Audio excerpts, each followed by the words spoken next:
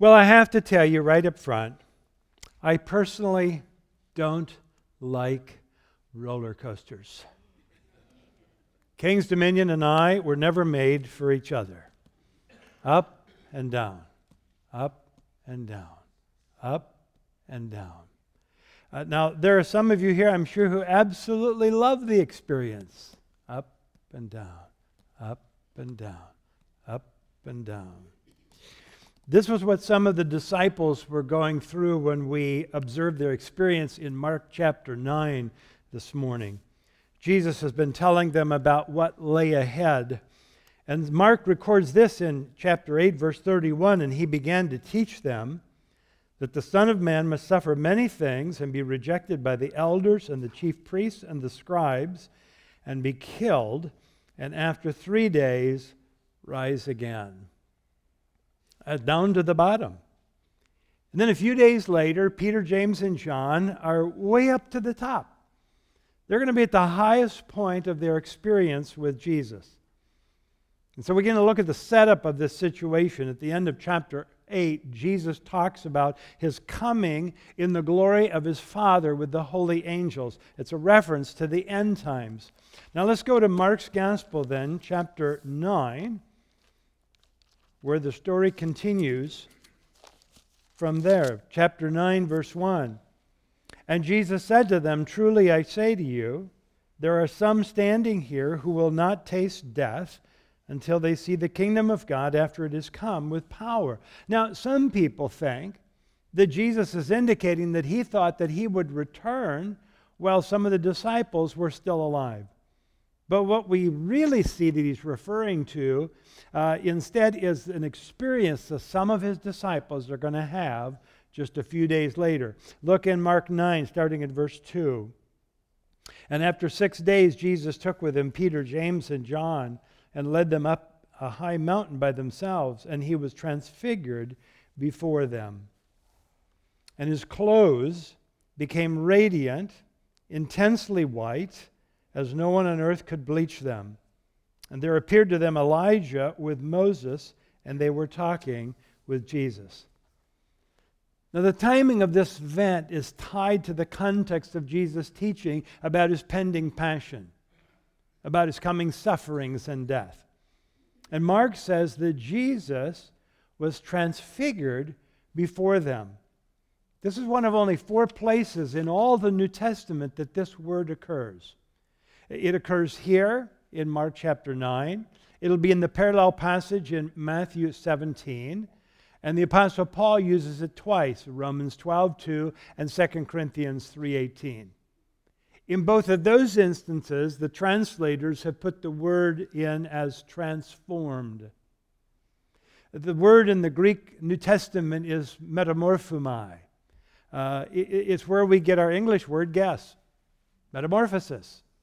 And Kenneth Wiest, in his word studies in the Greek New Testament, says this: the simple verb refers to the act of giving outward expression, coming from and being truly representative of that inner character. So he translates this statement of Jesus being transfigured before them in like this: the manner of his outward expression was changed before them. That outward expression coming from and being truly representative of his inner nature. In other words, what was on the inside all of a sudden now is exposed. It's unveiled. It's revealed outside. It's released. Well, what was there? What was on the inside that was suddenly revealed on the outside? The writer of the New Testament book of Hebrews tells us what that was. And he opens with these statements. Long ago, at many times and in many ways, God spoke to our fathers by the prophets. But in these last days, he's spoken to us by his Son, whom he appointed the heir of all things, through whom also he created the world. Now, this is it. He is the radiance of the glory of God and the exact imprint of his nature. Jesus was the exact representation of God the Father. God is a God of glory. This is the most essential element that we could use to describe who God is, what God is like. This is what David declared about God in Psalm 24 when he writes, "Lift up your heads, O gates, and be lifted up, O ancient doors, that the King of glory may come in." Who is this King of glory? The Lord strong and mighty, the Lord mighty in battle. Lift up your heads, O gates, and lift them up, O ancient doors, that the King of glory may come in. Who is this King of glory? The Lord of hosts. He is the King of glory. Let's try to understand a little bit, if we can, what this is. What does glory mean? What is it? I mean, it's pretty important if this is what's best describes who God is and who Jesus Christ is. And when you think of glory, probably some of the words that might come to mind are beauty, majesty, splendor. The Hebrew word for glory is kaboth, and it means weight or weightiness. It conveys the idea of external physical manifestation of dignity, of preeminence, of majesty. Here's the best description I've ever found for the concept of glory. God's glory is how he described the sum effect of all his attributes: grace, truth, goodness, mercy, justice, knowledge, power, eternality, all that he is. Therefore, the glory of God is intrinsic. That is, it is as essential to God as light is to the sun, as blue is to the sky, as wet is to water. You don't make the sun light, it is light. You don't make the sky blue, it is blue. You don't make water wet, it is wet. In all of these cases, the attribute is intrinsic to the object. The expression of God's attributes, all that makes him God, is glory. And this glory is often seen as unapproachable light. The psalmist, in fact, puts it this way. In Psalm 104, "Bless the Lord, O my soul. O Lord my God, you are very great. You are clothed with splendor and majesty, covering yourself with light as with a garment, stretching out the heavens like a tent." John the Apostle, writing in his first epistle in the New Testament, says, "This is the message we've heard from him and declare to you, that God is light, and in him is no darkness at all." So God's glory is seen as brilliant, radiant, inexpressible light.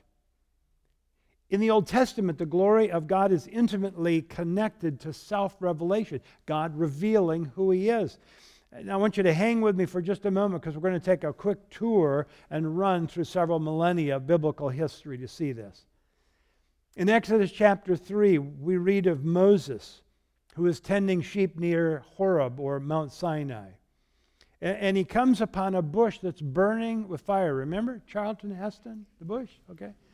And yet the bush is not consumed. And then God speaks and calls to Moses through the bush.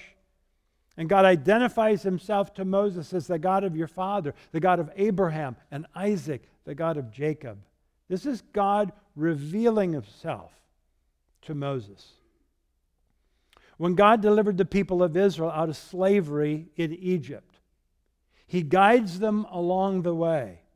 And he leads them with his presence, a presence that's symbolized by a cloud by day and a pillar of fire by night. It's his manifestation that he was with them, guiding them, leading them, protecting them. This is his presence with them. In the wilderness, God gave instructions to Moses on how they were to build a tabernacle. This would be the dwelling place of his Shekinah glory. His glory would dwell with his people in this place. And so God tells Moses in Exodus 29, "There I will meet with the people of Israel, and it shall be sanctified by my" what? Glory. Then we get to the end of the book of Exodus, chapter 40. And the tabernacle has been set up and all the furnishings that are in there. And then we read, something amazing happening.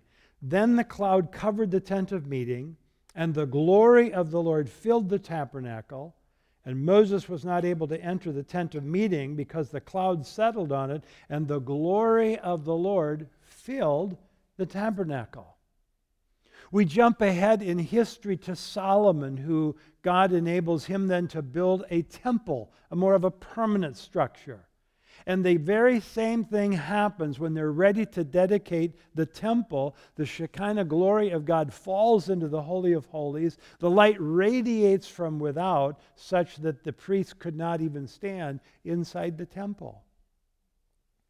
Then we fast forward to 350 years later, and we come across the prophet Ezekiel. And Ezekiel is looking, and he describes seeing the glory of God rise out of the temple due to Israel's apostasy. That is, they're falling away from allegiance to God. And the glory he sees finally departs from the temple. And the presence of God in his Shekinah glory is no longer in the midst of the people because of their sin. For 600 years, the Shekinah glory of God was absent. And then we arrive at this momentous time in Jesus' life. And he takes his inner circle of disciples, Peter, James, and John, with him as they go up to the mountain, most likely Mount Hermon. Now I have a map here. So way to the north is Mount Hermon. Just to the south of that, you see the city of Caesarea Philippi. If you recall in the gospel accounts, this is where Jesus asked his disciples who people were saying that he was. And it's where Peter made that great statement, "You are the Christ, the Son of the living God."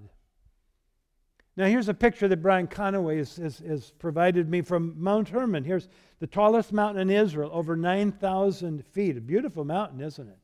But it would have been a tiring climb. The disciples probably fatigued by the time they get up there. Luke tells us that they went up there to pray. And in what would become typical of the disciples, they grew tired and fell asleep. And while Jesus was praying, while Jesus is praying here, he's transfigured, he's transformed.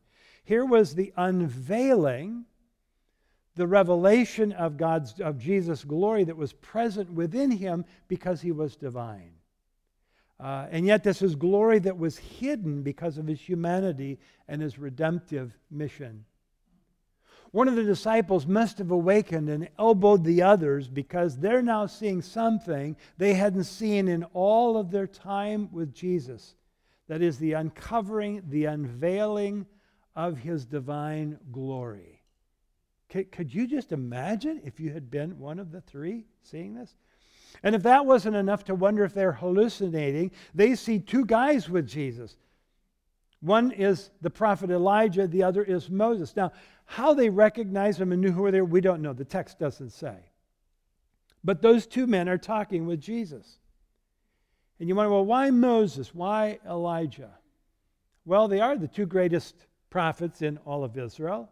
Perhaps it is because they represented the full testimony of prophecy about the Messiah, the law, and the prophets, Moses and Elijah. Another suggestion is that works of miracles accompanied their ministries as they did Jesus' ministry. One of the great early 20th century New Testament scholars, H.C.G. Moule, suggests another reason. Here's what he wrote. The fact that both figures were described as having ended their lives on earth in a mysterious way adds to the appropriateness of their mysterious reappearance in this preview of the glorious climax of Jesus' ministry. Luke tells us what subject matter they were discussing. He writes in chapter 9, Moses and Elijah, who appeared in glory and spoke of his departure, which he was about to accomplish at Jerusalem. Can you imagine? So here's Moses and Elijah discussing with Jesus what lies ahead in the days ahead. What an amazing thing that must have been. Well, Peter takes center stage again. Back in chapter 9 and verse 5. Peter said to Jesus, "Rabbi, it is good that we're here. Let us make 3 tents, one for you, one for Moses, and one for Elijah." I love this note. For he did not know what to say, for they were terrified. Peter is petrified with fear. And so he just blurts out to him what seems like a great idea. Lord, it's good to be here. I have a great idea. Why don't we build a tabernacle, a tent for all three of you guys? I can just see Jesus shaking his head. But Peter, what's happening to Peter? He is overwhelmed with the glory of God. It strikes fear in his heart. And all he can think of is, let's build some tents. Now, to give him credit, this would be a way to honor these three great people. But whether he realized what he was saying or not, Peter has missed the point. It goes back to the experience only days before when he thought he knew best about Jesus' future. Do you remember the instance? Jesus is talking very plainly about the necessity of his death and his suffering. The path to glory went through the cross. But Peter pulls Jesus aside and he rebukes him. And he says, Lord, this shouldn't happen to you. In fact, if I have anything to say about it or to do about it, it's not going to happen to you. And what did Jesus tell Peter? Get behind me, Satan. Whoa. Here again, Jesus is talking about his suffering and death. But Peter just can't comprehend the need, the necessity of that happening. One of the leaders of the Christian church in the 4th century, Chrysostom, says this: Peter wanted to settle down in the security of this temporary bliss and also thus prevent the going down to Jerusalem to the cross. And all of a sudden, a cloud envelops them on the mountain. And God speaks from heaven. Look at verse 7. A cloud overshadowed them, and a voice came out of the cloud. This is my beloved Son. Listen to him. And suddenly, looking around, they no longer saw anyone with them, but Jesus alone. This is one of 3 times that the Gospels record God speaking audibly from heaven. The first time is at the beginning of his ministry at his baptism. The second is here at the beginning of the final stages of his ministry. And then at the end here, at the close of his ministry in Jerusalem, God will once again speak from heaven. And here's the message. This is my beloved Son. Listen to him. Jesus is unique. Listen to him. Have you got the message yet? There's no one like him. King of kings, Lord of lords, the radiance of the unspeakable, unapproachable glory. He is here. And don't miss this. God spoke, and Jesus was all alone. The centrality and the supremacy of Christ.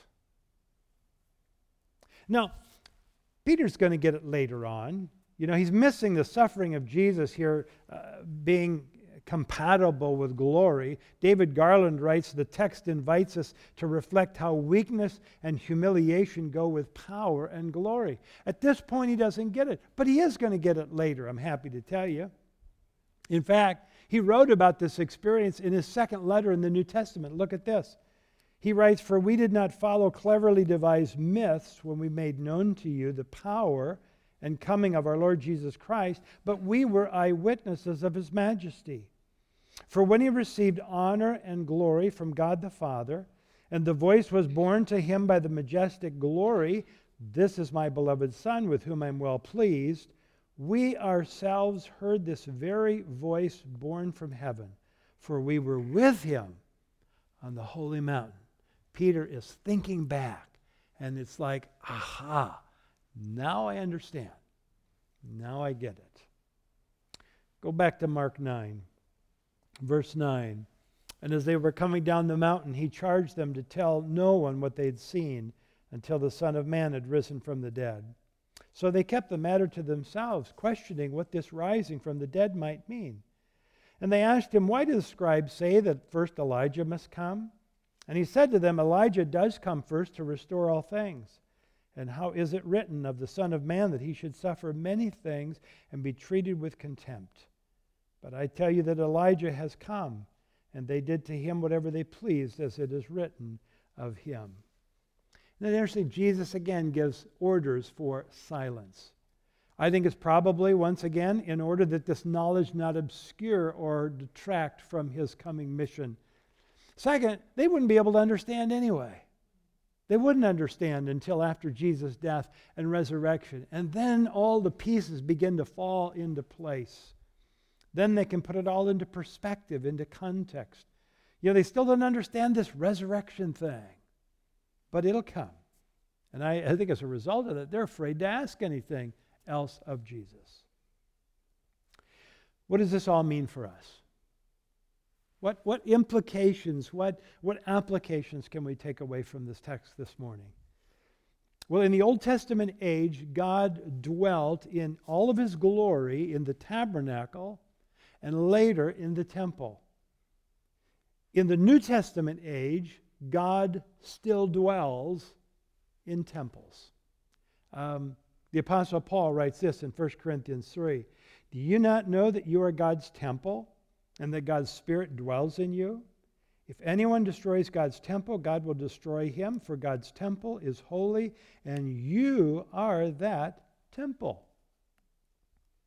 3 chapters later, Paul is speaking about the sanctity of our bodies and how we're to understand the seriousness of sexual involvement with anyone who is not our spouse.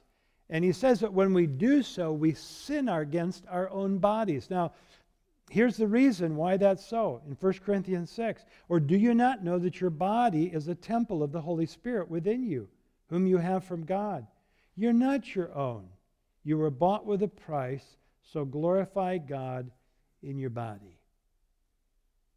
In some mysteriously divine way, God's glory in the person of the Holy Spirit comes to dwell in the hearts of those who trust in Christ. We become the dwelling place of the glorious. I know. It's far above our pay grade to understand that, isn't it? Can you even begin to consider the concept that God invades our lives? He lives within us in the Holy Spirit. And what follows then is the process of transformation. And so Paul writes in Romans 12:2, do not be conformed to this world, but be transformed by the renewing of your mind, that by testing you may discern what is the will of God, what is good and acceptable and perfect. There's our word, metamorphomai. We are transformed, the same word used to describe what happened to Jesus on the mountain. Because on the mountain, the glory that was within was radiated without. And that's precisely what the Scriptures say God wants to do in your life. That the glory that's within you in the person of the Holy Spirit needs to get out. Needs to be manifested, revealed, unveiled on the outside. So we have to ask ourselves, is the radiant glory in your life evident to others? Well, how does the process work? Well, Paul speaks of God's work within us and our part in the process when he writes in 2 Corinthians 3, and we all, with unveiled face, beholding the glory of the Lord, are being, here's our word, are being transformed, present tense, ongoing, into the same image from one degree of glory to another. For this comes from the Lord who is the Spirit. How do we behold his glory? Where do we see his glory? Right here, in the pages of Scripture, where the eternal, glorious Christ is revealed to us. You will not find him apart from these pages. Oh, you can see the work of God in creation, but you got to see it in the pages that God has given to us, this revelation that's there. That's why Paul says transformation occurs through the renewing of your mind. Your mind has to sift and filter and look at these things. And how is the glory manifested? Where does it show up? What does it look like? W.E. Vine, in his Expository Dictionary of New Testament Words, writes about this transformation, the obligation being to undergo a complete change, which under the power of God will find expression in character and conduct. God's glory is revealed, it's expressed in our lives, through our lives, by the Holy Spirit, by our conduct and our character. Those two things. Character, conduct. Character, conduct. Does your life look more and more like Jesus' life? Do you love the way He loved, unconditionally? Are you patient with others as He was patient? Do you value the things that He values? Someone asked Jesus, "Teacher, which is the great commandment in the law?" And Jesus replied, "Love the Lord your God with all your heart, with all your soul, with all your mind. And there's a second like it, you shall love your neighbor as yourself." How can you tell if your life is being transformed? If God is working and changing your life from within? Well, how are you doing with those two things? Loving God, loving others. When we are increasingly doing those things, then God's glory residing within us is bubbling out.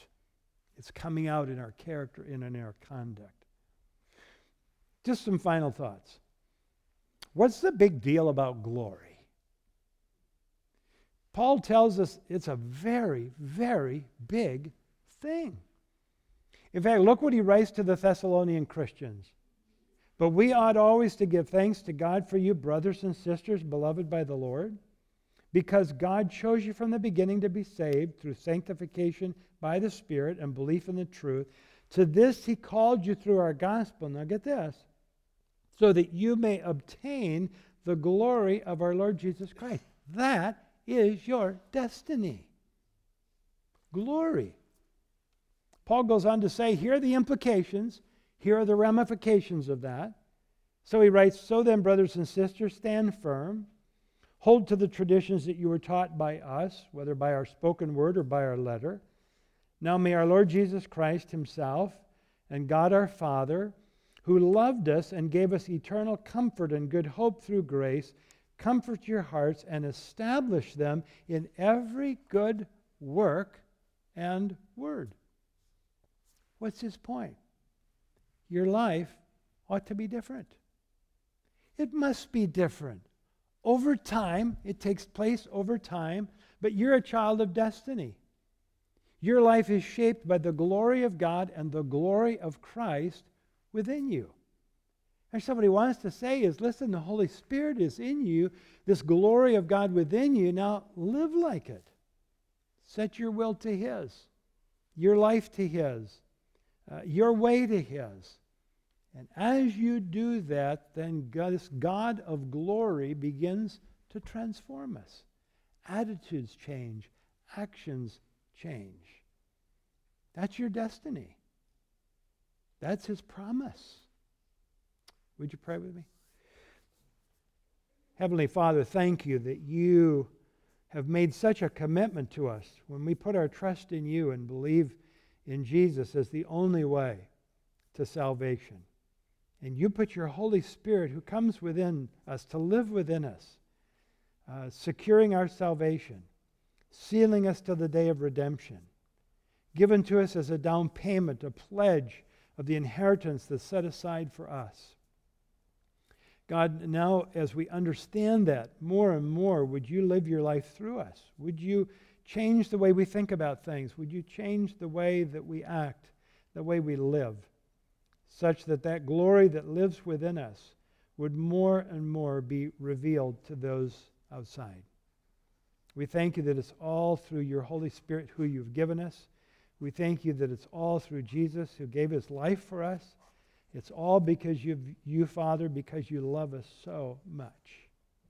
May this indeed be our destiny, and might it increasingly show up every day. In Jesus' name I pray. Amen.